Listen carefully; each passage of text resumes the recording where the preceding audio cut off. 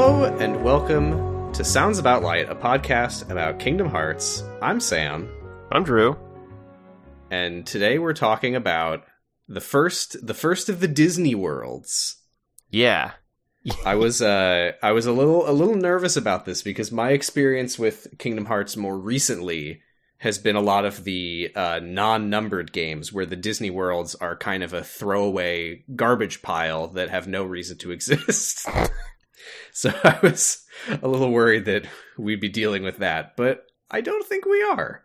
No, I don't think so. I guess I don't know what things are significant, what things aren't, but it really seems like there are things that I would think would be vital to the series from here on out. So Tarzan is Sora's dad. That's one thing. That's clear. I was sad there was no Phil Collins that I could hear. Well, this is something worth talking about. Tarzan, I didn't actually know this until the other day, but the rights to Tarzan are not owned by Disney, so they had to get like special permission to put it in this game at all. Or are they owned by like Edgar Rice Burroughs' estate or something? Still? Yeah. Okay. Yeah. So, yeah, Tarzan has not come back to Kingdom Hearts since this first game, and like any time they've ever done like revisiting the worlds from one, or like there's the rhythm game Melody of Memory that's got all the music, none of the Tarzan stuff made it in. It's all scourged. Literally, oh my god. Scourged is not the word. Scoured. There we go. I was looking in one of those lore books, the Ultimanias that I have, to see if there was any interesting notes from the Tarzan world, and I flipped. It was Wonderland, and then the next page was Colosseum, and then the next page was whatever's after Colosseum, and I'm like, where's Deep Jungle? I go to the fucking table of contents. It says that Deep Jungle is on page whatever, and it's literally just not there. You know, that seems fine, actually. Yeah, I mean, it wouldn't matter, but I'm like, they didn't even have the rights to, like, refer to Tarzan wow. in the book. That's so amazing. Weird. But, you know, that's fine. That's fine. We've got other stuff to talk about, even if it doesn't carry forward that Tarzan is Sora's dad. Yeah, I mean, you would think that's important, but his mom's clearly not important, and so, like, That's true. Yeah. It's like, oh man, I totally forgot. I was gonna throw together a theory about Pluto being the true mastermind. Yeah. I just see under my future Crackpot Corner segment list, I just wrote Pluto is the true villain, parentheses, horse shit. I don't remember what the basis for that was. I'm sure that's at least as good as Jar Jar Binks as the real Jedi or the real Sith Lord theory. It's gotta be better. Yeah. Okay, I did post in Discord, it's Pluto versus Hades competing for the title of God of the Underworld. Very good. That's all I got for now. We'll revisit that when it comes true in Kingdom Hearts 4. Yeah. It's all coming. Before we go on, I have to say that I will have a shocking confession to make at some point during this. I want to save it for the end, because I don't want to kill this. And, It's so stunning that, you may want to cancel the podcast, so I think I want to save it for the end. But I promise that I will come clean. Okay. I feel like if I would cancel the podcast over it, I'd probably want that to happen at the top, but I'll respect your choice, and I look forward to finding out why I'm going to cancel the podcast. Yeah. Shall we get into Sora's fun journey? Yeah, let's do it. Okay, great. I'm immediately going to start by grinding it to a halt and talking about gummy ships. Oh, good. Okay, yeah, perfect. Well, okay, not gummy ships so much. Oh, fuck me. I just remembered. I have so many corrections for stuff that I fucked up last time. Nothing important, but like I said that Mae Whitman is Yuffie. She is 2 onward. It was Christy Carlson Romano, Kim Possible in this game. I guess while we're doing that, I was wrong, and Donald is actually Scrooge's nephew. Yeah, that was another one. I said in the opening that the falling stars were referencing the worlds being destroyed by the Heartless. That is incorrect, and I will get to that right now, because it's time to talk about the outer space of Kingdom Hearts. What is called... Okay, my books say that it's called the ocean between or the other sky. I literally have no memory of anyone ever using either of those terms in the games, but that's the outer space of Kingdom Hearts. And here's what's going on there, okay? So, the worlds of light exist in the realm of light, which I talked about last time. Right. The realm of darkness is sort of on another plane of existence. So... nothing that's in the realm of darkness is going to be found in this quote-unquote ocean. But we will find worlds from the realm between, because they're sort of in between. They exist in the realm of light, kind of in sort of an unstable form. We'll get more to that eventually. Okay. But each world of light, and this is kind of like a mechanical thing of like where Sora and friends can and can't go at different times, but they're all enclosed individually within these protective barriers, and there's no way to physically traverse through those barriers, although there are some methods for getting around them. Stay tuned. Okay. Every lore note in Kingdom Hearts has a stay tuned on it. But so what's happening is the Heartless in the realm of darkness have these sort of access points, stay tuned, into these worlds of light. Mm-hmm. And they are able to attack the barriers from the realm of darkness. So when they break those barriers, that is what they mean by the worlds being quote unquote connected. And that is how they can travel physically into these worlds with a gummy ship. Stay tuned. So the breaking of those barriers from inside of a world looks like a meteor shower. So that is what Sora was seeing, was the Heartless breaking open the barrier to the Destiny Islands in the opening. It's kind of funny to me that then in the lore, the idea is that these worlds shouldn't be connecting ever. Which is like probably one of the big criticisms people would lodge against Kingdom Hearts is that it's bad actually to have all this stuff like interact with each other. But it's a series about that being the whole point. Well, here's another stay tuned. There's a very good reason that those worlds are separated in the way that they are, but that is coming a long time from now. Wow. Hey, listen, I try to poke holes and turns out I can't. There's an answer to everything. So. I fucking dare you.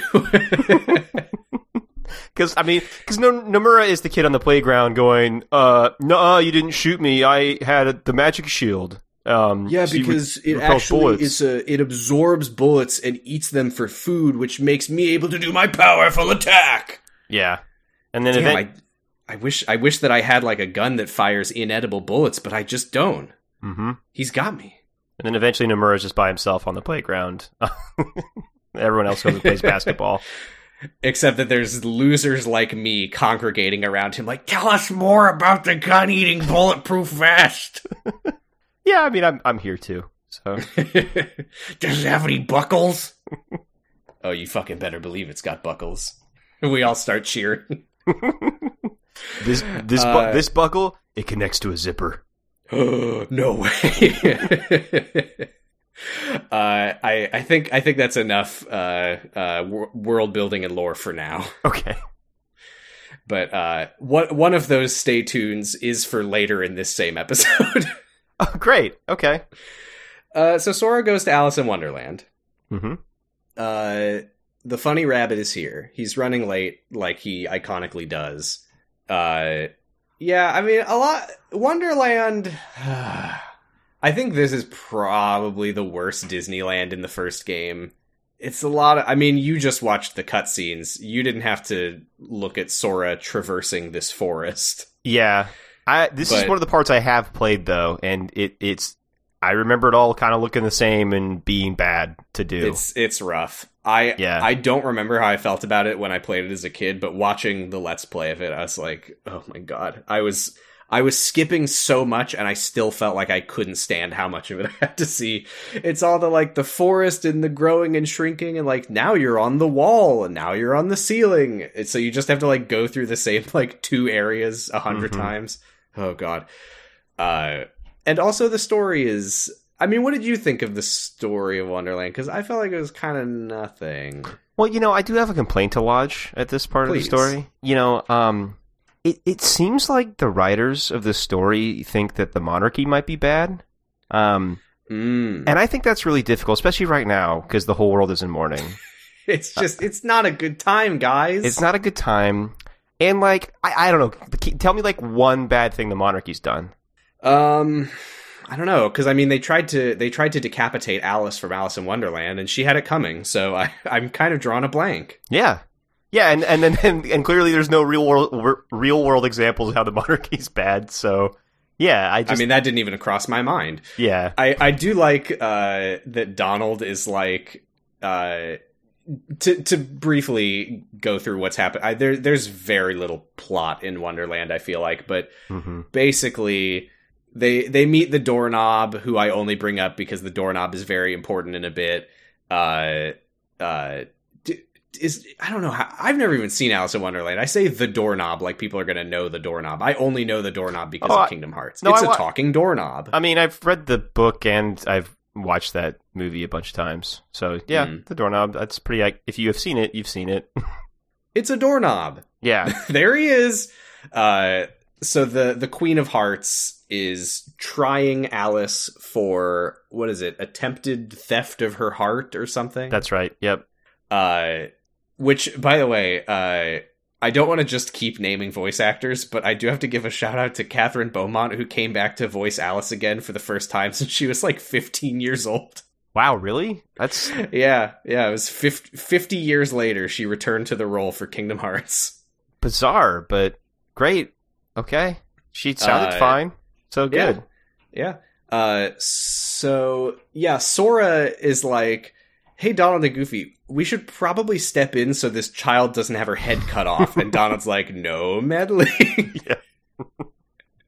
What did I say? Morality is all a matter of perspective. Maybe in this world, it's good to cut off a kid's head for something she didn't do. And we already know that Donald's a monarchist because he's, King Mickey's subject. So he's it's nice to see you today, Your Majesty. Yeah, so he believes in the divine right of kings, and he sees the Queen of Hearts and immediately just kneels instinctively. Yeah, he thinks this is good, so... Goofy's like, no, Donald, this isn't ours. It's like, what? Well, no, but he just respects all monarchy, because that's what a good boy does. Yeah. So yeah, Sora like charges in, and this was weird. I don't know that this matters, but Goofy basically is like, okay, if Sora's stopping this, then I'm gonna back him up. Thank you, Goofy. Yeah. He starts to explain that her heart would have been stolen not by Alice but by the Heartless, but he like stops himself because I guess that would be disruptive, but surely they would see the Heartless, so I don't know what's going on there. Yeah, it kind of feels like the Heartless are already here, like, what's the harm? But, right, the order is disrupted.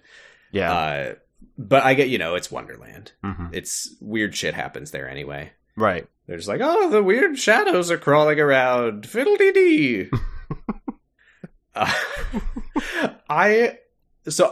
Like I said, a lot of this world is like gameplay and running back and forth between the same places. So I don't know how much dialogue you would have gotten from the Cheshire Cat. Oh, a little bit, yeah. I was really rolling my eyes at the part where the cat is like, you have to go through the forest and the Momraths outgrabe. Like, that's not how that works. I mean, maybe I'm being ridiculous trying to, like, enforce logic on the nonsense of Lewis Carroll. But it feels weird to just take out of context lines and just put them in tutorial text. Yeah, no, I don't think that's good,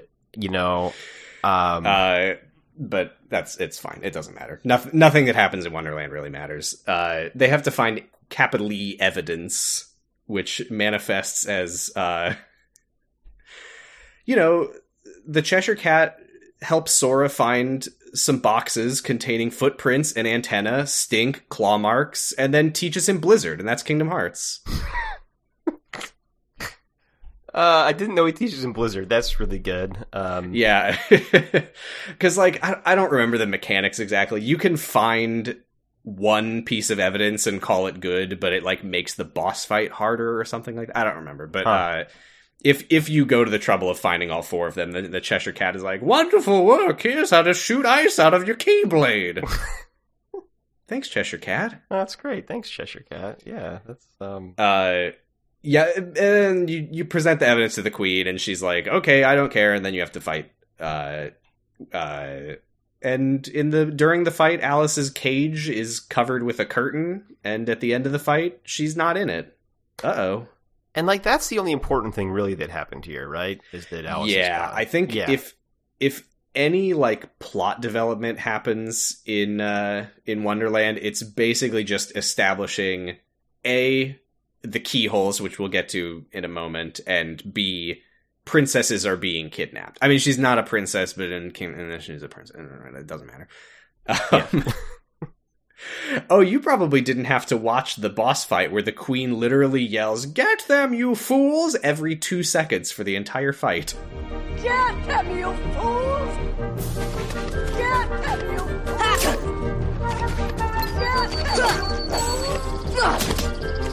Get them, you fools! No, but you say that, and that ignites a memory of that happening to me. Yeah, You got to work on those voice cues a little better. Yeah. Oh my god. Oh no, it's from Kingdom Hearts 2, so you wouldn't know this one, I don't think. But there's a very memey Phil in the Coliseum in Kingdom Hearts 2 constantly yelling, "Get up on the Hydra's back!" That's a good one. This game sounds really good to play. Yeah, it's great. I'm not going to deny that I love it. Yeah, that's fine. Yeah, so blah blah blah blah blah. They fight a boss with a really annoying hitbox. That's that. Mm-hmm. It's a juggler guy. Yeah. Yay. And then after the fight, the doorknob yawns real big, and there's a keyhole in its mouth. Naturally. And which does make sense because its mouth is a keyhole, but the keyhole has a glowing keyhole in the keyhole. Mm-hmm. Duh. And Sora's Keyblade kind of does this on its own. It blasts a laser into it, and then they hear the sound of a door locking. And I wanted to say that to me this is kind of disappointing. That Sora doesn't have to physically insert the key into the keyholes. Because very funny if he has to jam his key down the doorknob's mouth. And kind of fitting with Alice in Wonderland and how weird that shit is, but also just it's shaped like a big key. He should have to put it in the keyhole. Yeah, I wonder if maybe they might have realized early on when they were designing each individual keyhole, oh yeah, he could put the key in the keyhole in the doorknob, and then they look forward to oh, this keyhole is like a cloud in the sky, and Sora has to get in a big crane to reach it, and they're like, maybe we have to rethink this. I mean, or just have it be something else. I don't know. Well, then that would be limiting his creativity. I guess so, but I don't know. It would have been really funny, but I can see why they didn't do that. Yeah. It's lore time. Remember when I said that I would be explaining a thing from a minute ago? I do. It's time. It's time to explain the keyholes, kind of. So here's what the fuck is going on in the plot of this game. Every person has a heart. We know this, of course. But also, every world has a heart, which is sort of an aggregation of all the hearts of the people in the world. So, the heartless, we know that they instinctively seek people's hearts. Even more than that, their real big prize is stealing the heart of a world. So, the keyhole is, they have a dual purpose, essentially, which is, number one, the keyhole, is what sort of generates the barrier around the world itself. But I mean, I say dual purpose. They basically are a double layer of defense. They have the barrier around the world, and then they themselves are barriers to the heart of a world. Got it. Okay.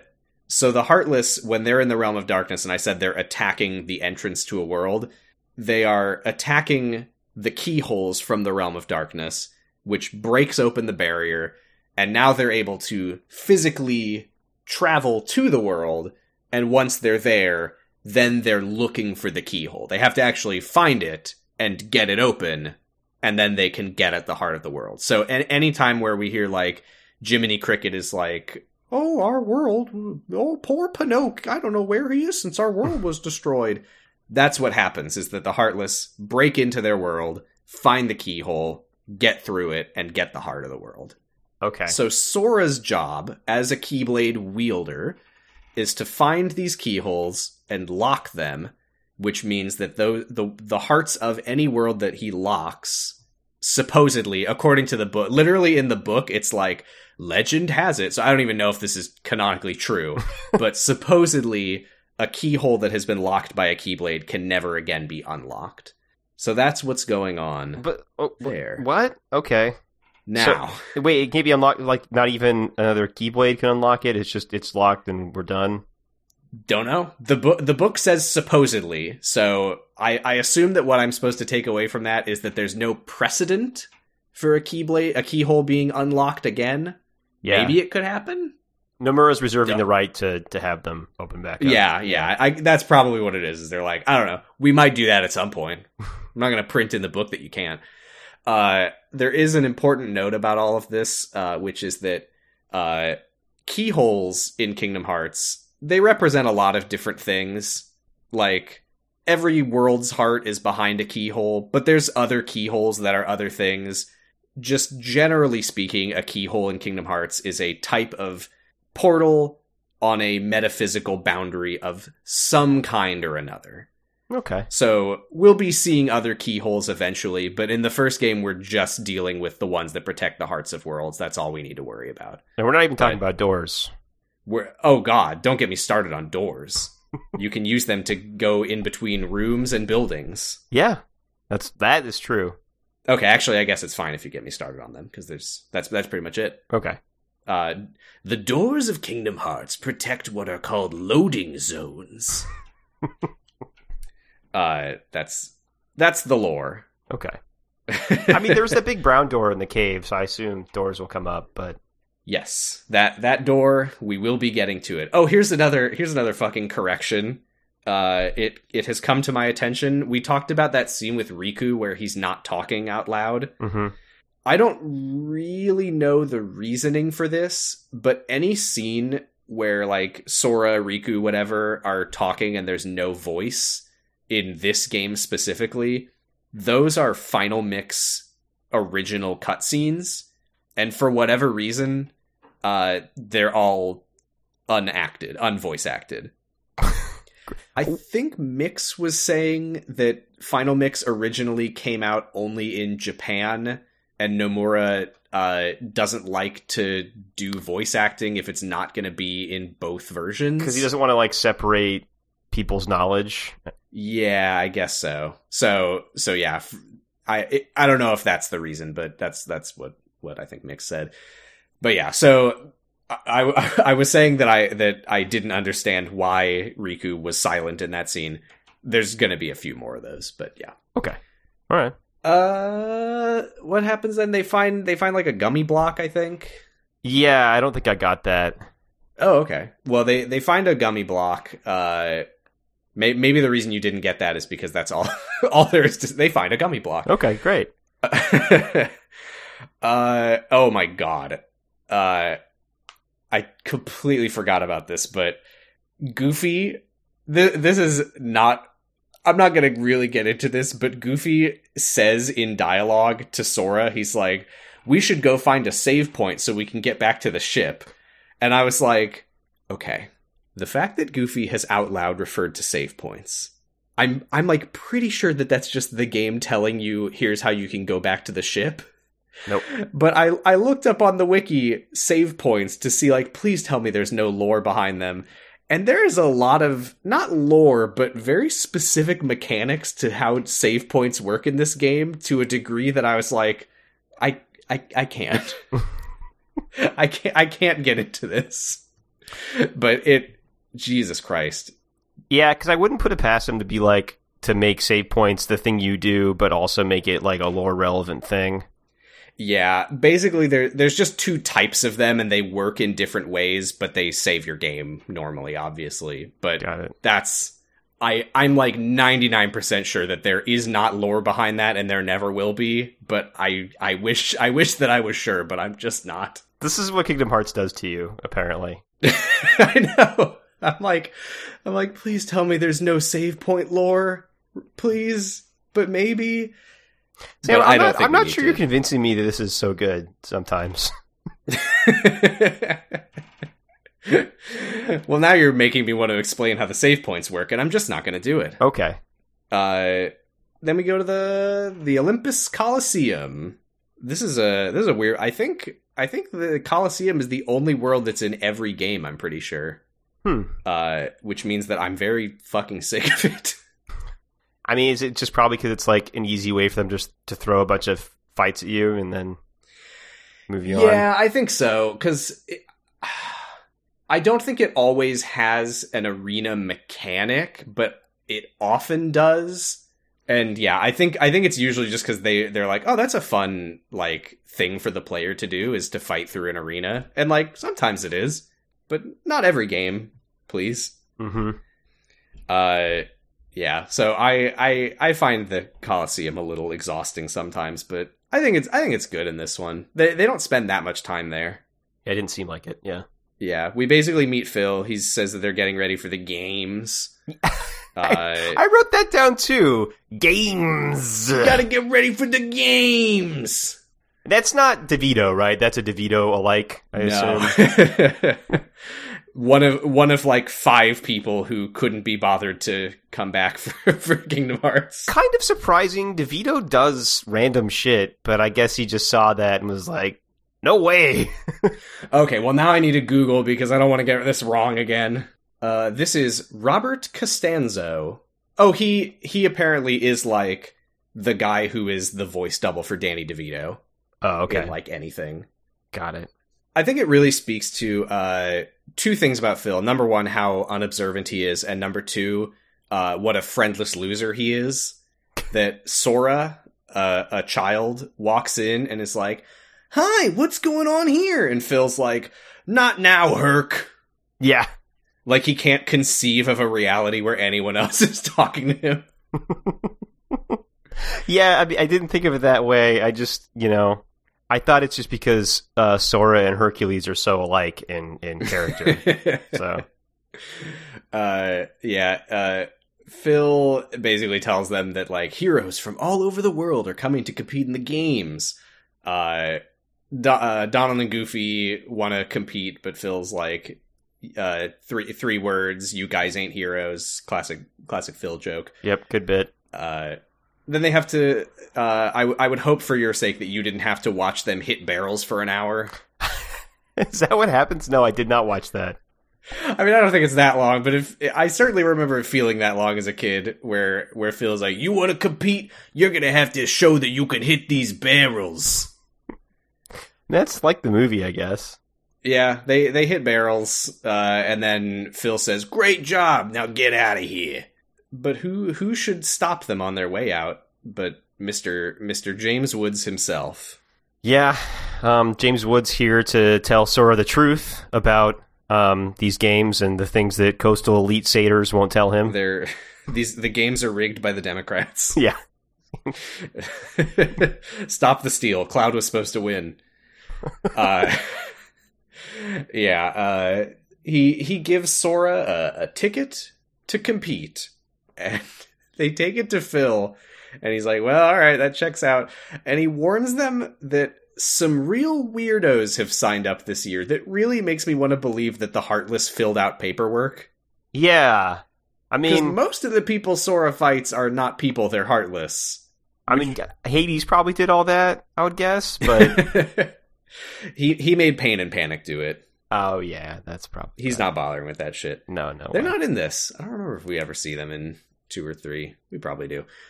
I mean, they come to the fucking Hercules world so many times. If Pain and Panic don't show up, then that's just an insult to them. Yeah, I mean, and they do deserve it. It did seem like they didn't want to render any models they didn't have to in this game, because that is true. Because as far as I can tell, there's no one watching these games. Oh my god. Yeah, the Colosseum, there's no Colosseum in 3. Yeah, we never see the Colosseum in like a modern console. Mm-hmm. But yeah. I think you literally will be like in the Colosseum competing, and you'll like win, and you hear people cheering for you, and you're just looking around like there's nobody here. It's really weird. They didn't even like, most games would put like little like chunky sprites in at least. Yeah, no, or these just are like just empty seats. Like one flat texture of like unmoving like little guys. Yeah. Yeah. I don't know. Maybe was it? I don't know if this was like an early PS2 game. I feel like a PS2 could handle more than that. Although maybe they were worried because there's enemies. I don't know. Maybe they genuinely were like, we can't have people in the stands. It may very well have been a limitation. Although I remember that shitty Quidditch game for the PS2 having people in the stands. But I loved that game. I played a lot of that game. Man, it suck. I had it for the GameCube, but. So I don't know. Maybe the GameCube port was just really fun, but I played a lot of it. Oh, I did too. It's just I don't think it's a good game, but anyway. Almost certainly not. It's a Quidditch game. Yeah. So Cloud walks in, and he's looking edgier than ever before. It's a really sick cape. Yeah. A fun fact about his outfit in this. So I never finished Final Fantasy VII, so I don't actually know this character, but I do know that there's a guy named Vincent. Yes. Apparently, early in development, Vincent was going to be in this game. Oh. But Nomura was like, it feels kind of redundantly broody to have 2 dark, broody anime men. So he just gave Cloud like half of Vincent's outfit. Oh, I suppose so. Yeah. Okay. Yeah. So that's he's got like the like spiky claw glove and the big cape. Yeah. That's Cloud cosplaying as Vincent. What restraint from a person that I thought had 0 restraint? There's even more. I have another one here. Riku from Final Fantasy X. Yeah. She was going to be in it. There's concept art of her. I don't know if they cut her because her name was Riku and there's a Riku already.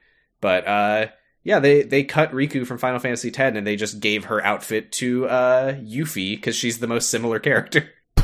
Cool. I mean, I kind of noticed that, but I was just like, wow, maybe just that their outfits look similar, because they're both Final Fantasies. Yeah. I got another fun fact right after that one. I don't remember if I said this in the recording or not. I was like, I'm going to restrain myself on all this trivia. No, I'm not. That's cool. Sora's victory poses are based on different Final Fantasy characters. He's got like the like Buster Sword spin that Cloud does. Yeah. He's got Squall's like sort of double gunblade slash and then like turn around and put it over his shoulder. There's a third one where he like punches the air. I saw people saying that kind of looks like Zell from Final Fantasy VIII. Less sure about that one, but that's trivia. That's the trivia corner. All right. Well, the trivia train has left the station for now. Yeah. Phil says that Hercules is visiting his dad, and that's why he's not going to be here for the plot. Right. Yeah. He's barbecuing with Zeus. Yep. What's Cloud's deal here? Hades has like a contract with him. Yeah, and I assumed this was a like reference to Cloud being a mercenary. Yeah, maybe. I don't remember. I think we learn more about this later, but he says that he's looking for someone. Right. And I think he says that Hades has promised that he will help him find this someone. Right. And in exchange, Hades wants him to kill a child. I guess. Cloud is like, the deal was that I would kill Hercules, and Hades is like, well, there's a stipulation in the contract that I can also tell you to kill a 14-year-old boy. Cloud's not that upset, though. What's that? Cloud's not that upset by being told to do that, though, I would say. No, he's very edgy about it. He's like, well, if I have to kill a kid. Yeah. Somewhere in here, Cerberus shows up. Oh, yeah, because Cloud and Sora fight, and I think I said last time that I thought that you couldn't beat Squall, Leon, whatever, in Traverse Town. I think this is what I was thinking of. I think you can't beat Cloud here. Oh, really? Because it shows, the version I watched shows Cloud taking a knee like he got beat. Oh, really? Shit, maybe I'm just bad at the game. But I think whether you win or not, it plays the same cutscene, which is, well, actually, now I'm curious. What was yours? So, Cloud does the fun anime thing of, like, I've been slashed a million times by a sword, and so now I'm very sleepy, and I get down on my knee. He puts on a little sleeping cap and gets a little candle on a dish. He goes, me.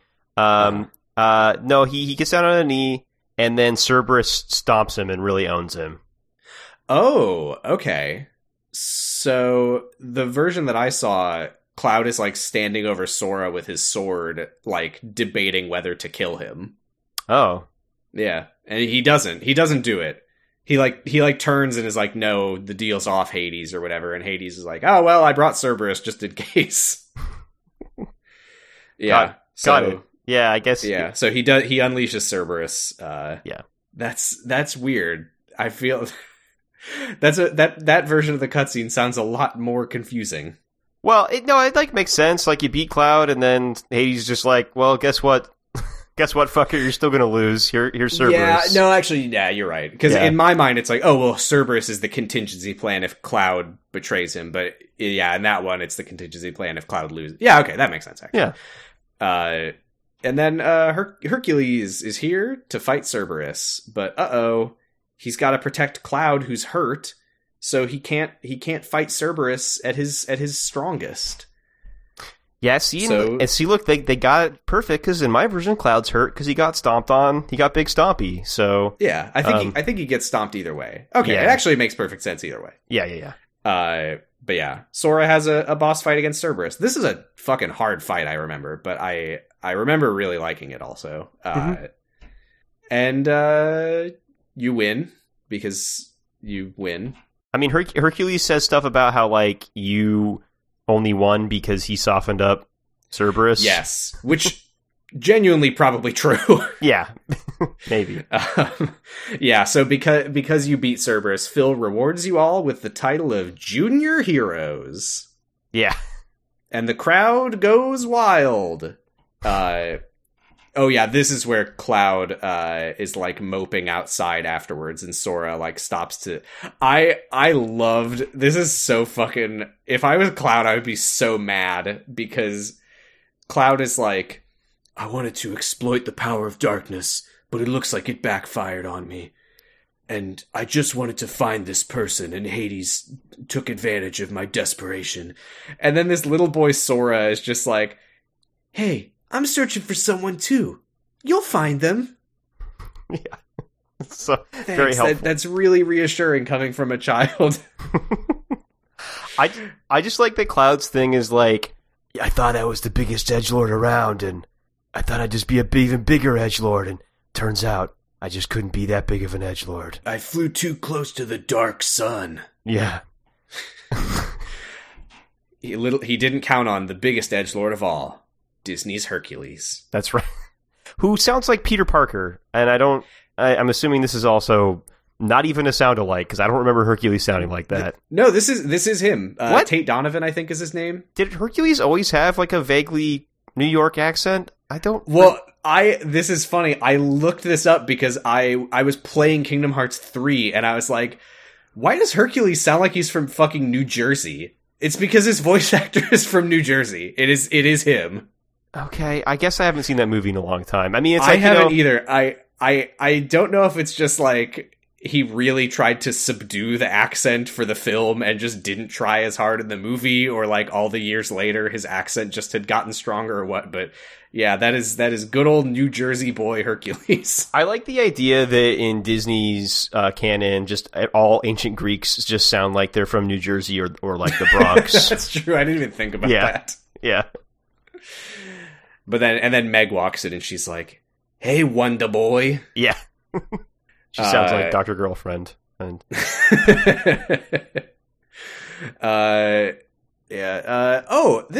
is actually really, this is a gameplay thing, but it's really interesting because I had completely forgotten. One of Sora's like signature moves is his Sonic Blade, where he zips around like back and forth with his Keyblade and stabs people. That is a move that Cloud uses against him and then teaches him after you beat him. Oh. Which is, I think they probably can both do that in Super Smash Bros., which is weird to think about. That is bizarre. God. There's no way, but I'm really having a smile imagining that if you like play Smash Bros. With Cloud and Sora, they have like dialogue together. I don't think Smash does that, but goddamn. No, if only. Yeah, they don't do that kind of thing. Hey, Cloud, I haven't seen you since I kicked your ass in Hercules Arena. Oh yeah, great. Great, good to see you. Thank you. They leave and Hercules, or Hades rather, goes red flame mode and rages about how much he hates Hercules. And now Sora, he's got 2 thorns in his side that he wants to kill. Yay! And then Maleficent just like walks up and Hades just like kind of tells her to fuck off, and that's kind of the whole thing. Why was he so mad about what Maleficent said? Like, I feel like Maleficent says something like really neutral and then Hades gets really mad about it. I mean, whatever she said, it must have been so innocuous that clearly neither of us even bothered to write it down. Yeah, it was just something like, "Yeah, I guess you did lose," and then he's like really pissed. He's a very mean man, that Hades. Yeah. I'm starting to think he might be a bit of a villain. Maybe, yeah. Now we go into dirty copyright territory with Deep Jungle. Surprised I can even watch this. The intro to this is, yeah, you try to play the game now, and there's like a black background with white text that's just like, this scene has been removed from the game due to copyright reasons. The beginning of this is so weird because Donald is like, we're not landing there. There's no way the king would ever deign to set foot in a jungle. Okay, yeah, so I didn't get that part. I was really wondering because Sora's just mad at Donald later. Oh, they didn't include that in the theater mode? No. So that's weird. It is weird. Yeah. Okay, so what happens here is Donald is like, they fly up to it and Sora's like, let's land here and look for Riku and Kairi. And Donald's like, no, we're looking for the king. He would never go to, quote, a backwater place like that. I mean, that sounds right to me about how monarchs are. So I think Donald's right. How Donald views the world, I guess. Yeah, I don't remember this trait about him, that he's, not only is he an asshole, but he's also like a hardcore classist monarchist. Yeah, he's just like, he's an aristocrat, and yeah, he would never. He's not even that good of a wizard. He's just like old school nobility. Yeah, yeah, his family. He just inherited the title when the greatest wizard of all, Uncle Scrooge, abdicated. Yep. to become a businessman. But yeah, Sora's like, no, we gotta land here, and they like fight over the controls, and Sora like crashes the gummy ship. Is what happens. That's why they're separated. That's why they're mad at each other. That's weird that they didn't include that in the theater mode at all. No, Sora's just being a dick, and I was like, what's going on? And I was like, I must have missed something. Okay. Yeah, no, Donald was the one being a dick. Yeah. And Sora like crashes into a treehouse, and he's by himself, and he gets attacked by Sabor from the movie, who is a leopard, for anyone who doesn't know. this was exciting. I mentioned last show I was on Feet Watch, and Sabor shows feet. That's how you... That feels... I mean, if we're going to count that, why aren't we just talking about Tarzan? Oh, well, no, I mentioned this only because the first shot you see of Sabor is just a close-up of his feet. Oh, okay. That's how he's introduced, and I thought that was funny. I did feel a little weird watching Sora beating up an animal with his Keyblade. I know it's self-defense, but... Oh yeah, all the Sabor stuff seems real fucked up. It was very bizarre. Sabor like attacks you throughout this world. Just you'll be like exploring, and I think like some areas have like a random chance for Sabor to attack. So you have to really beat the shit out of this animal numerous times. Yeah, that's not even the worst thing that's going to happen to this animal. I don't remember what happens to the animal. I'm pretty sure Clayton shoots it to death. Oh, does he? Yeah. Yeah, I'm pretty... Well, yeah. Fucking rip Sabor, I guess. Yeah. So Sora hits a little kitty cat with his big metal stick for a while. A defenseless kitty cat that is trying to eat him. And Tarzan shows up to defend him. Sabor just jumps out of a window, like leaps through a glass window, which I don't know if a cat would do. Yeah. And like, how'd they get glass in that window? I don't understand any of this. What do you mean? Like, how did Tarzan get glass into a window in a treehouse? He didn't build the treehouse. Oh, who built the treehouse? I think, if I remember correctly, I haven't seen Tarzan in a long time. I kind of actually wanted to rewatch it after watching the Disney World of it, because I was like, damn, this is a good fucking film. I think. I think that what happens is that, like, Tarzan's parents are, like, explorers. Oh, shit. Okay, yeah. I think they built the treehouse after they were, like, stranded. And then I think they both died for some reason and, like, left him with the gorillas. All right, well, I stand by that. I don't think it's that easy to make panes of glass when you're in the deep jungle, but this is a really important thing for us to talk about and spend a lot of time on is how they put these glass windows in the treehouse. I think 1 more hour should do it. Yeah. So yeah. Glass. Maybe they used glass blowing techniques, but then how did they get them? Yeah. This is what I'm saying. We'll devote another hour to that, and then we'll come back to the first hour. Okay. That'll be next week. But for now, Sora is asking Tarzan, like, have you seen my friends? He's gonna ask if he's seen Donald and Goofy, but then he gets mad and says, actually, I'm looking for Riku and Kairi. That's right. And that's when I was like, what the fuck, Sora?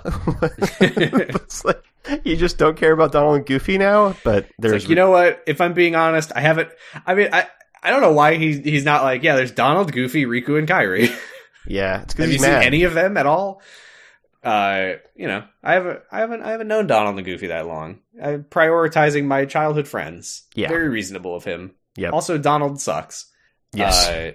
He sees Kairi, but then she disappears. Yeah. And Mysterious. Tarzan tells him that his friends are in the E-oo-oo-ah. And I liked this because the subtitles make it look like Tarzan's cursing. They're in fuck. I like the idea to find your friends. I do like that idea. Fuck. I like the idea that Sora does think he's saying something like important and profound, and he's just cussing at this kid over and over again. He's saying in Gorilla, "Up your button around the corner." Yeah, he's like, "Yeah, your friends are who the fuck cares, kid." The whole time he's adventuring with Tarzan, Tarzan's like, ooh, ooh, ooh, and Sora's just like, "Yeah, for sure, man." And Tarzan is like, "Hey, is your refrigerator running?" Yeah.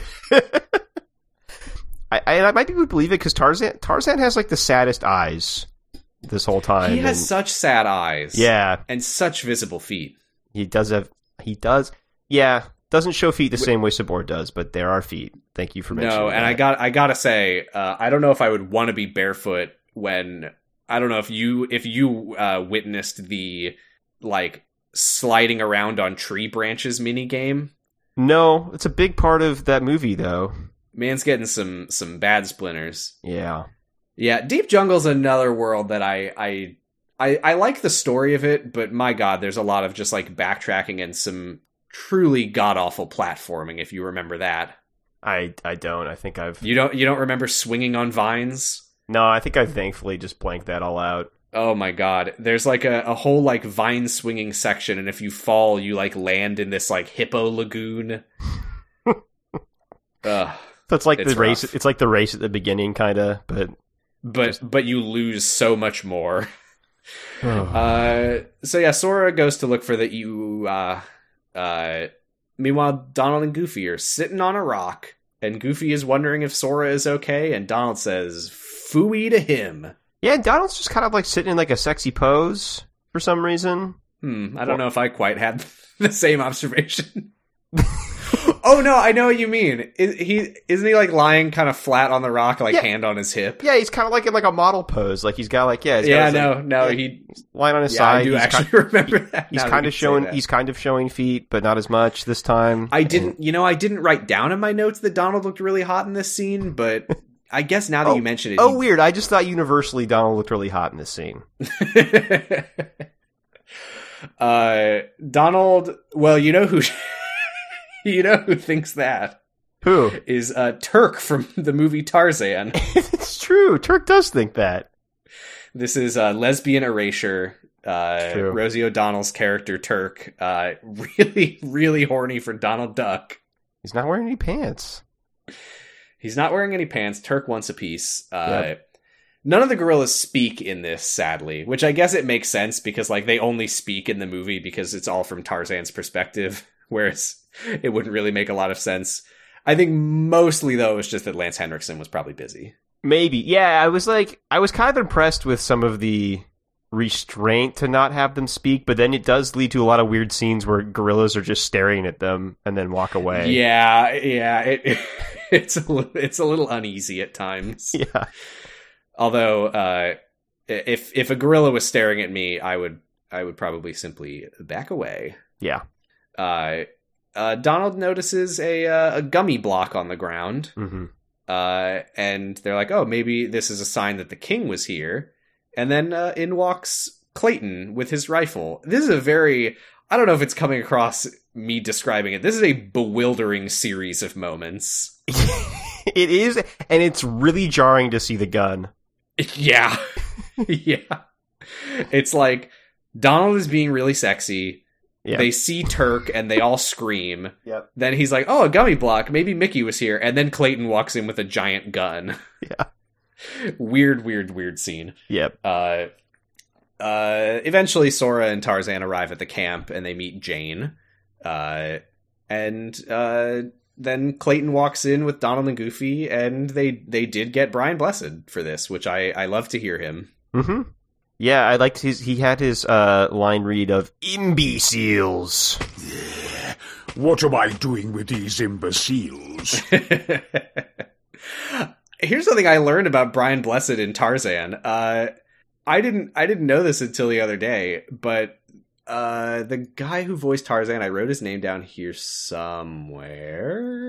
No, I didn't. The guy who voices Tarzan in the movie, he couldn't do the iconic Tarzan yell. So whenever Tarzan does the yell in the movie, that is actually Brian Blessed doing it. Oh, that rules. What a guy. Tony Goldwyn, I guess. Tony Goldwyn, yeah. So, yeah, Sora and Donald have, like, their little reunion before remembering that they're mad at each other. Am I remembering correctly that they, like, hold hands and jump around for a second? Yes, and then they like, turn and cross their arms. They're like, actually, Yep. Yeah, that's good. I love that. And then, shout out to Sora for being pretty chill about this when Goofy, like, shows Sora the gummy block, and he's like, "Oh, it looks like the king actually was here." And Sora's just like, "Oh, okay." If I was Sora, I'd be like, "Oh, you hear that, Donald? You son of a bitch." Yeah, that's because Sora's a perfect little pure boy. And that's you're not. True. He's got a kinder heart than I. Yeah. Especially when it comes to Donald Duck. Yeah, you're more of a Riku type, obviously. I'm sure people are always telling you that. Yeah. Everyone is always... Well, nobody's ever compared me to Riku directly, but people are always telling me that I'm just a sexy guy and that all the girl gamers are gonna go wild. Right. So I'm very much like Riku in that way. Yeah. I haven't been around for that, but I trust you that happens. It happens all the time in real life. Basically what's happening here is that Sora tells Jane that Tarzan seems to maybe know where his friends are, but whatever like word he knows for it isn't translating, and he doesn't know how to express himself. Right. So Jane has the idea of like, why don't you go do some very basic platforming around the camp and look for the slides for this projector, and then we can like show Tarzan some pictures and see if that helps him explain himself. Right. So they do. There's not much to talk about here except for one interesting thing, which is that the first slide that they look at is a castle, and Sora says, "That's weird. This is so familiar to me." Yeah.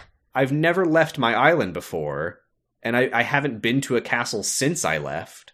So why do I feel like I know this castle? Yeah, that was strange. I assume there's a good reason for that. We'll learn the answer to that at some point. I know what it is. Right. But ultimately, it doesn't help Tarzan explain himself because none of the slides are someone getting trolled and owned. So Clayton gets gorilla pattern $signs in his eyes and says, "You know where we haven't checked? The gorillas." And Tarzan's like, "Okay, well, I'm not going to show you where the gorillas are." And Jane's like, "Oh, just do it." And Tarzan's like, "Okay. Anything for Jane." Yeah. Hashtag do it for Jane. So there's some truly god-awful platforming. The gorilla nesting grounds in this cutscene, this is the fucking vine swinging area, and it is traumatizing to revisit. I don't remember how this plays out, because there's no dialogue from Kerchak. Tarzan's like talking in this scene, I think. Yeah, Tarzan talks, I think. He's like talking to the gorillas, but we don't hear their response. Yeah. But yeah, he's like, these people need our help, and then Kerchak just walks away. But Sora's like, it looked like he was looking at the treehouse. Time for me to do some more platforming. They go back. Do you hear Clayton shooting his gun somewhere, too? I didn't notice it. Okay, it doesn't matter, I don't think, at this point.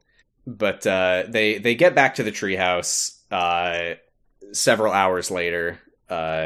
Whoever recorded the Let's Play, I could feel their pain. And little old Turk is here, and Clayton's like, "Oh, I'm gonna kill this fucking gorilla in front of all these people who don't want me to do that." Yeah, it's a move for sure. It's not the stealthiest way to kill a gorilla. No. Although I don't know what that would be, and I don't want to know. But Donald basically just like distracts Clayton by doing a really loud Donald yell. Yeah, it's pretty great. I don't think he like pushes Clayton or anything. Yeah, it is funny because like he could just like shoot him with magic, but instead he yells at him. He should have shot him with magic. Yeah. Damn it. But yeah, Clayton is just like, "Oh, I was simply trying to protect her from a snake, you see." Yeah. And they're all just like, uh-huh. Yeah, I don't get why they don't tell him just to get the fuck out at this point, but... I don't know either, because the whole justification for, like, why Clayton is accompanying them is because the jungle is so dangerous. Like, Goofy's the goddamn captain of the guard, Clayton. Yeah, it's not dangerous for Sora, obviously, or any of these people. Sora has personally beaten the shit out of a leopard 6 times already in hand-to-hand combat. Yeah. But yeah, Clayton's just like, "No, I gotta." And they're like, "Oh, okay, fine." Maybe we just have the benefit of having seen the film. Yeah, I mean, I think even in the movie, they sort of stretch your disbelief in that. Yeah. Jane is like, "My Clayton, your mustache looks especially twirled today. You must have been up all night being very kind and generous." Yeah, exactly. So what happens? This is the part where they hear the gunshot. Yeah. They go back to Jane, and she's like, "Clayton, I don't ever want you going near those gorillas ever again." And he, like, leaves, and he's like, I think he says, "I'm going to kill every last one of those gorillas." Yeah, he does, yeah. Bastard gorillas! I'll hunt down every last one of them! Very ambitious. Yeah. He, like, hears a noise and, like, looks around, and then back in the tent they hear a gunshot, I think, is what happens. Mm-hmm. I don't really know exactly what that was, but it's fine. No, there's a couple confusing things that happen here, I think. Yeah, I wonder if you would have seen this, because what this phase of this world is, gameplay-wise, is like Sora and friends are like trying to find Clayton, and the way that you have to find him is literally by just checking everywhere. And everywhere you go, there is a gorilla being attacked by Monkey Heartless.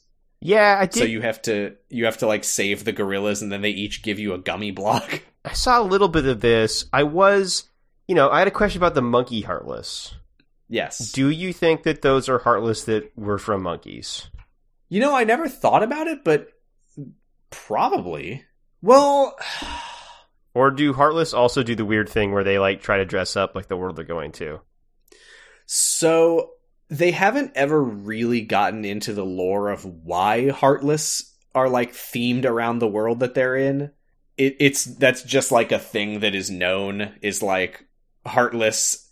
I think that it's said that like a Heartless that is created in a world will take on the characteristics of the world. Okay. If I had to do a lore guess, I would say probably what that could be is that a Heartless that is generated within a world is influenced by the heart of the world, perhaps? Maybe? Yeah, I mean, or it's just, you're from that world, so you look like, you were a monkey or something, so you're now a monkey Heartless. I've never imagined that they were literally the Heartless of monkeys. Kind of a grim thought, but yeah. I mean, it might be. I don't know who else's Heartless they would be. Yeah, I don't know, there's some grim stuff in this game, so... Yeah, I've never thought about that before, but the more I think about it, those probably are the Heartless of the local monkey population. Yeah, they're just not as tough as the gorillas, so they turn into a little monkey Heartless. Yeah, that's so fucked up. It's so fucked up that happened, and it's so fucked up that all the monkey Heartless are then attacking the gorillas. Yeah. Damn. Yeah. And then Sora kills all of them. Dark fucking games. Yeah. But yeah, the gorillas are inexplicably just giving you gummy blocks, which I feel like that implies that if Mickey was here, that like gorillas tore his ship apart. Yeah, or he gave it to them as gifts. If you meet Sora, give him this block. Yeah. That was a pretty bad Mickey. Oh, I got these blocks for you, you little girls. I think that's okay. I'm getting a little more free with the voices that I try to do, and it's not good for the podcast. I don't know. We'll see what the fans think. All the fans. Should I keep doing Disney character voices? Let us know on Twitter at SoundsBoutLight, because the full name was one character too long. I didn't notice that. That's good. Yeah. Heartbreaking. Yeah. What happens? Oh, they eventually find Clayton. Yeah. He has cornered the gorillas with an army of Heartless that he is leading. And Sora and everyone, they run in and they stop him from shooting gorillas. But Tarzan says that this is not Clayton. Ee-ooh-ah. That was confusing to me. That it's not Clayton. The implications of Tarzan realizing that are kind of weird. But basically what he's saying is that Clayton has been corrupted by darkness. I see. Okay. I didn't know if it meant that, See, I was like, did something like take his form? And there's something wearing a Clayton skin. It's just okay. He just means that. So have you played Persona 4 by any chance? A bit of it, yeah.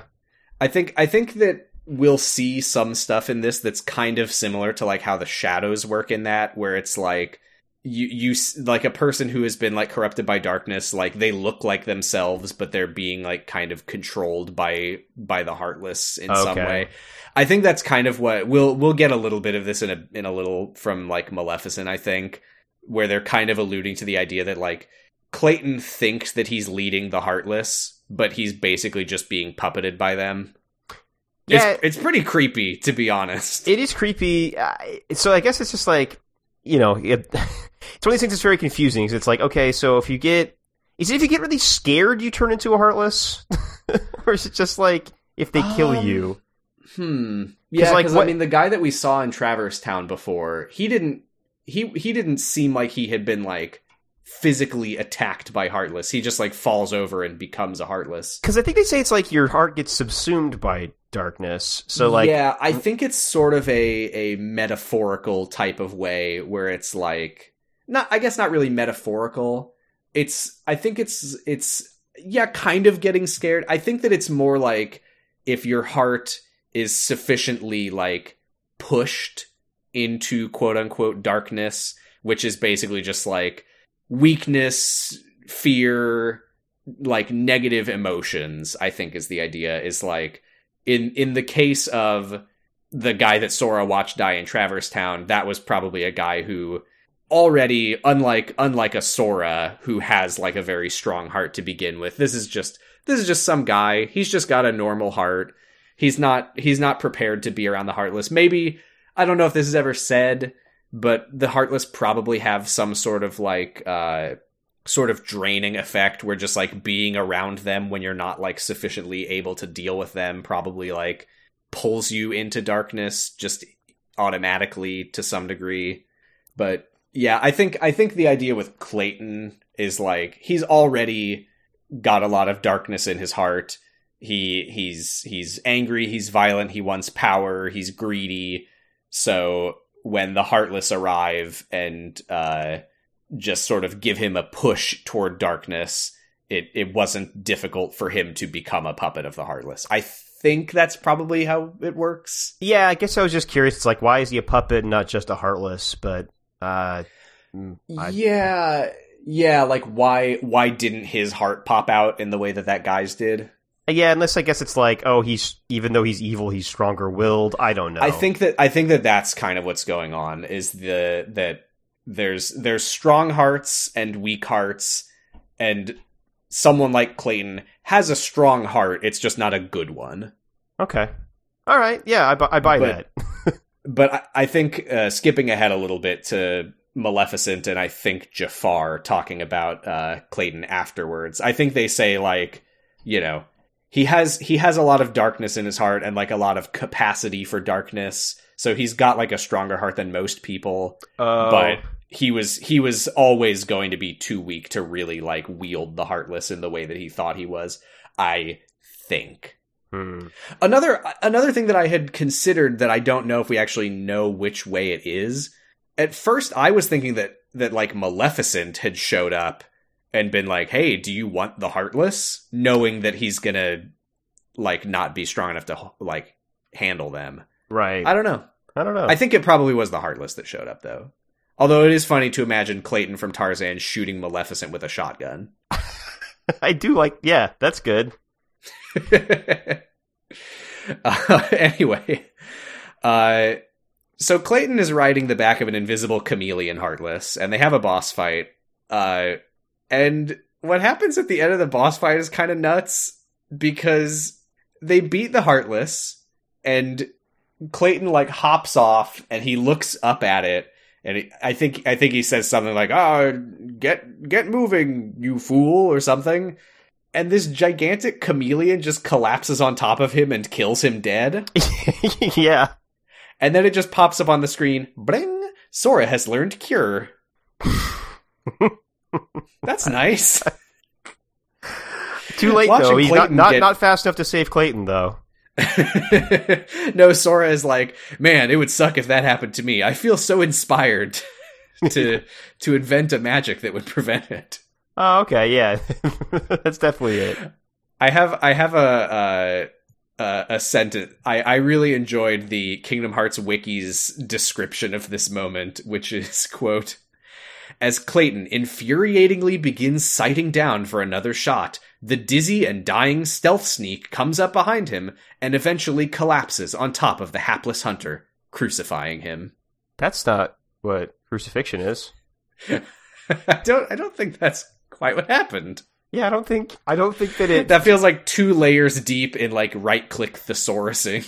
I would really, I would have a lot more to say about the scene if the chameleon fell over and then Clayton was lifted up into the air and impaled to, like, a giant cross, because that would be something. We would...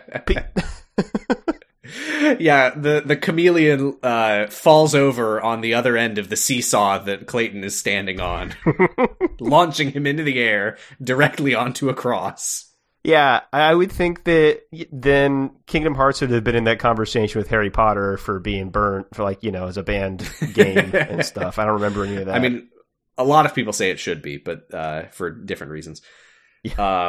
Yeah. Clayton is not crucified. I will say, this is arguably less horrific than what actually happens to him in the fucking movie, where he is like...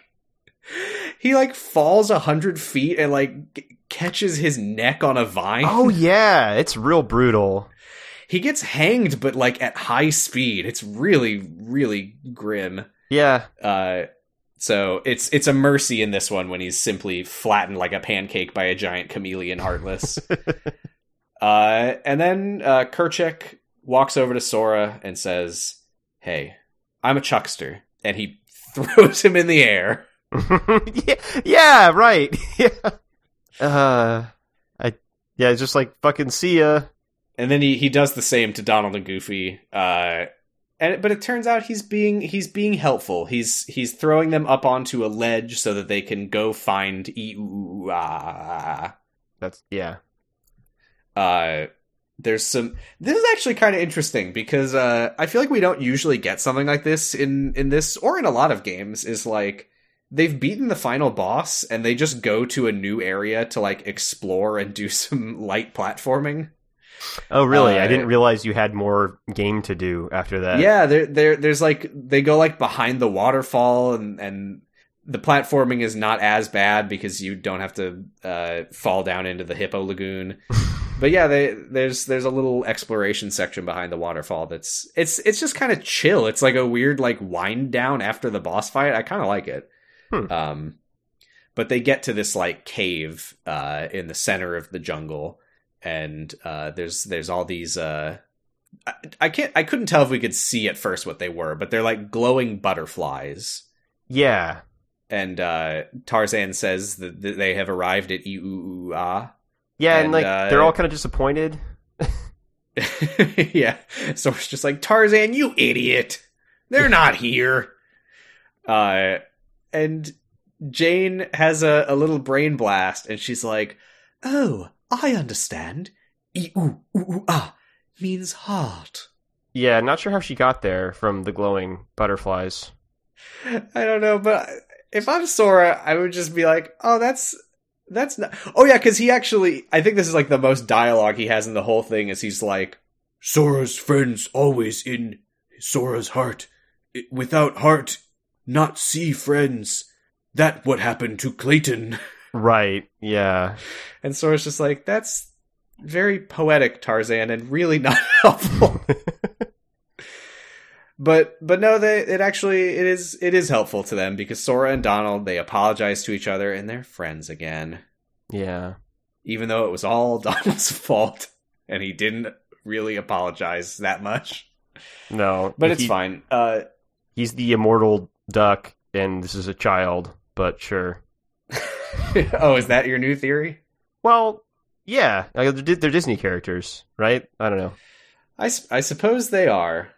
I suppose they are immortal. I mean, we'll see. Maybe Donald will die eventually in the games. Maybe. Kingdom Hearts, like, 10. Donald is dying of old age. He's been in 50 of these games. It's the 10th game. He's old. He's old. It's old Donald. He has the duck dye virus, and he's it's got to go out for one last mission. Now he has now become his own uncle. That's how it works. I mean, he's already Jesus. Donald Duck is 90 years old. What I mean. I think the first Donald Duck cartoon was in the 30s. That's what I mean. He's like he's 90. Sora's 14. You'd think Donald should be the bigger duck here. One would think that really puts it all in perspective. Goofy just leans in and he's like, Donald, I think you could stand to be a little more mature about your conflict with this child. Yeah. No, he's being a jerk.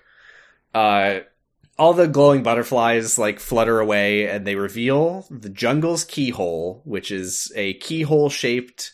I think it's there's vines and moss that make the keyhole or something like that. It's not important. Nah. But Sora locks it and he finds another gummy block. And, I don't remember when they explain this, but those blocks are referred to as nav blocks. Basically, the lore is every so many worlds, they go back to Sid in Traverse Town and he outfits their ship with the ability to go to new worlds. That's what that is. It's not important, but it is happening. Kingdom Hearts. And then Turk shows up. Yep. And Turk says, you know what this needed? Everyone's been wondering, could a duck and a gorilla ever make it work? And maybe. But there's one bottleneck to the whole thing, which is that Daisy would not approve if her boyfriend fucked a gorilla. Yeah. He does not get a hall pass for a gorilla. Fucking Turk's making goo-goo eyes at him, and everyone's like, oh, someone's got an admirer. And Donald literally says, no, Daisy would kill me. Yeah. But Donald, what do you want? Donald's clearly into it. What is your heart saying right now, Donald? Yeah. Your ee-ooh-ah. It's like Phil Collins says, trust your heart, let fate decide, Donald. I was always really weirded out by the lyrics to that song. Trust your heart, let fate decide, Donald. You'll see that the right thing to do is to make love to a gorilla. Yeah, well, Phil Collins is on some shit, That's a great soundtrack. The genius was just sort of flowing through him. I doubt that he even remembers writing those lyrics. No. Absolutely not. We literally do a keyhole-shaped iris in on Donald being, chased around by a horny gorilla. That's Kingdom Hearts. Turk wasn't particularly horny in that cartoon. I don't know, we don't need to talk about it. I don't think Turk ever tried to fuck in the movie Tarzan. Yeah, plot hole. Plot hole. A real gorilla would be trying to find a mate. Yeah. What's going on here? You're telling me she never fucked Wayne Knight's elephant? Oh, no. That was Wayne Knight, right? I didn't make that up. Yeah, and I guess big elephant erasure in this game. You don't get any... whatever that elephant's name was. Yeah, Wayne Knight's elephant is the only animal who speaks in this. But then we cut from Donald refusing to have sex with a gorilla to go to the Disney villains lineup. This scene's... Oh, you know what? I was going to say nothing really interesting happens here, but I mean interesting, important, I should say. I don't know if I'd even say it's interesting, but they're just discussing why did the Heartless, why were they drawn there? And Maleficent's like, oh, well, that Clayton, his lust for power was the juicy bait for the Heartless. But this is where they're like, oh, he was too weak. He was never going to be able to really control them. Jafar is like, we need to worry about this kid who's locking the keyholes. But Maleficent says oh, it doesn't matter. There's more worlds where that came from. And the most important thing is, we're making great time on capturing all the princesses, including Alice of Wonderland, who is here. Mm-hmm. And that is that. Oh, I have one. This I can't imagine would have been in your cutscenes.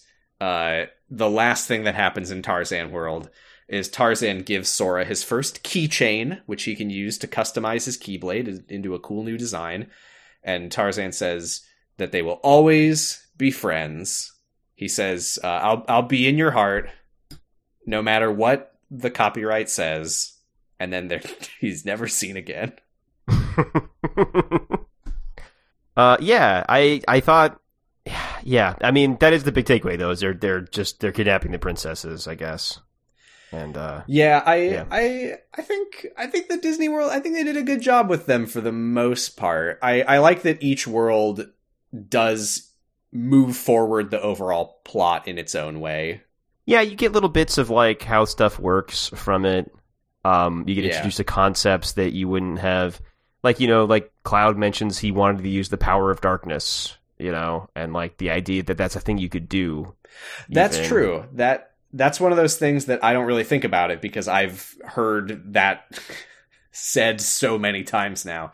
But yeah, I think this is the first we've learned of like wielding darkness as a source of power.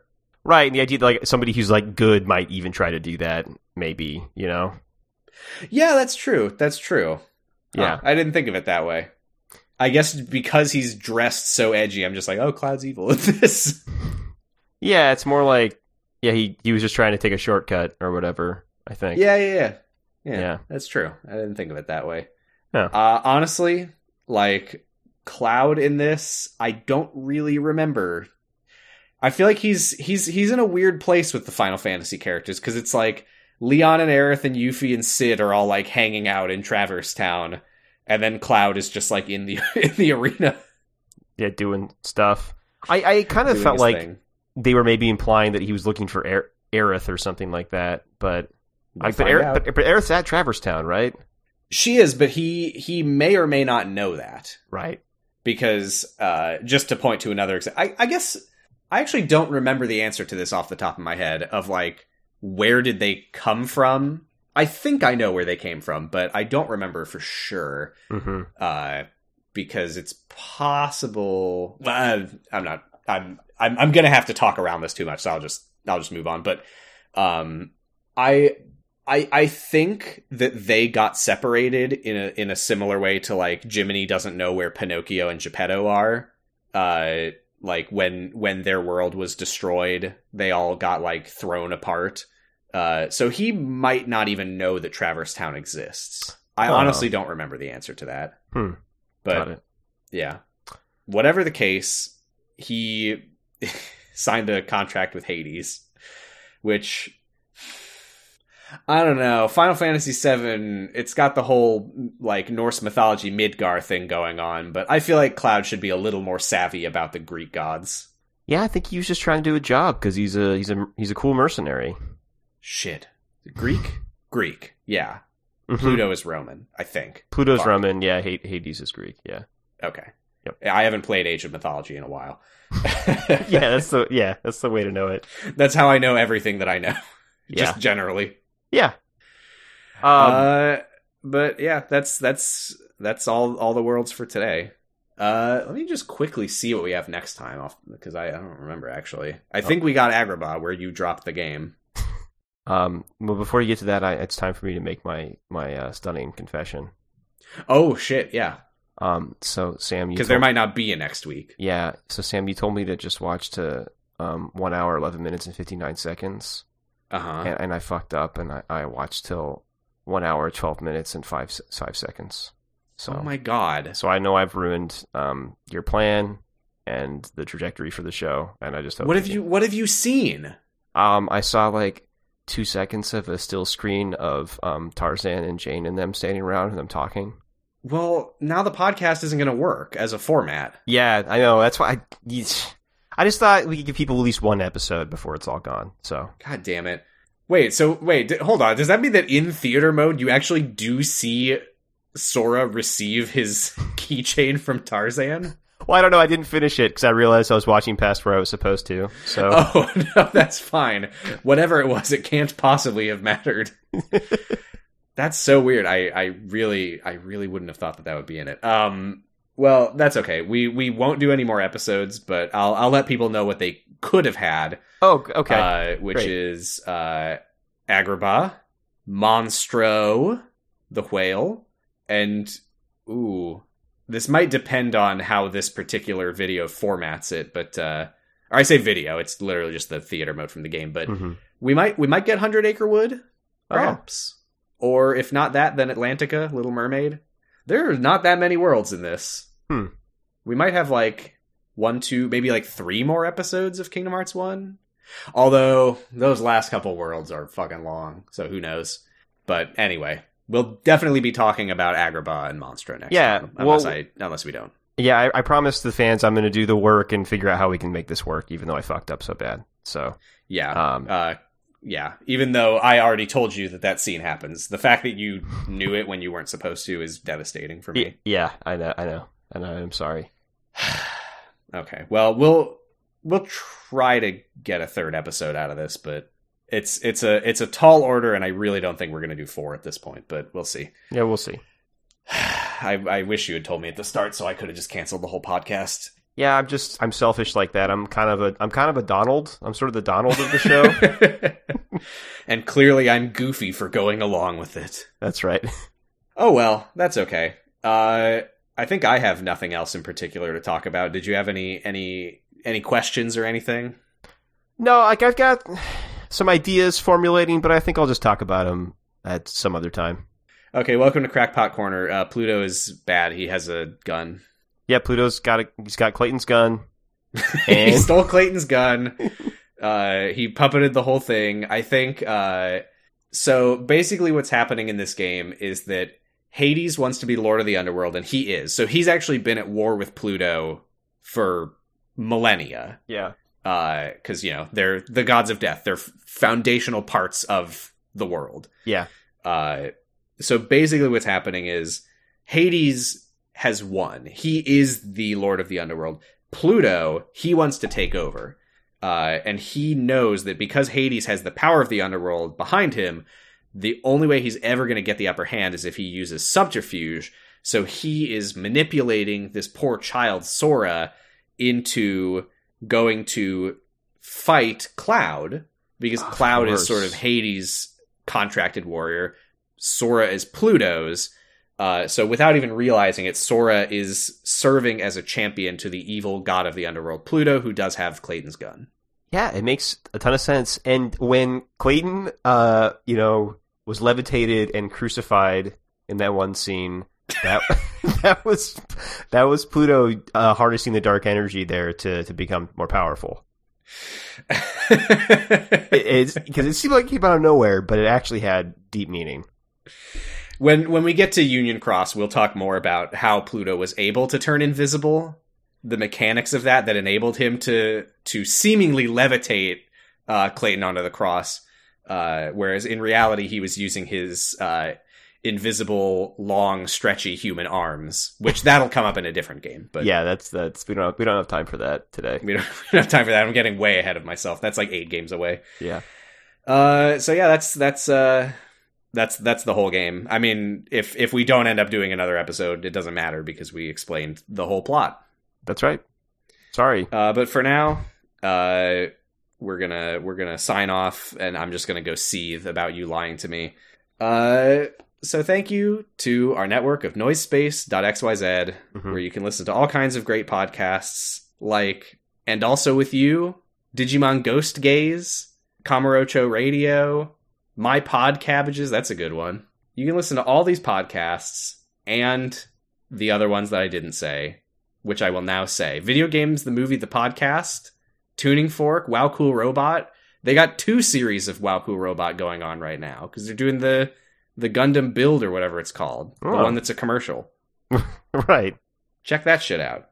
And we're on Twitter at SoundsBoutLight. Really debating whether to change it to SoundAboutLight. That might be less cringe. Try to go to one of them, and if it doesn't work, it's the other one. Yeah. The other one is part of the Deep Lore. That's the dark side version of the podcast. The name we didn't use because our enemies have already taken it. Mm-hmm. I think that's it. Yeah. Like we say at the end of every episode. Keyblade. Can't wait to get to that 30 episodes from now.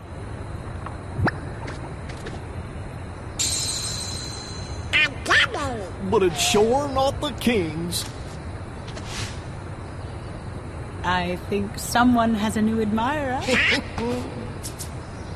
No. This would kill me.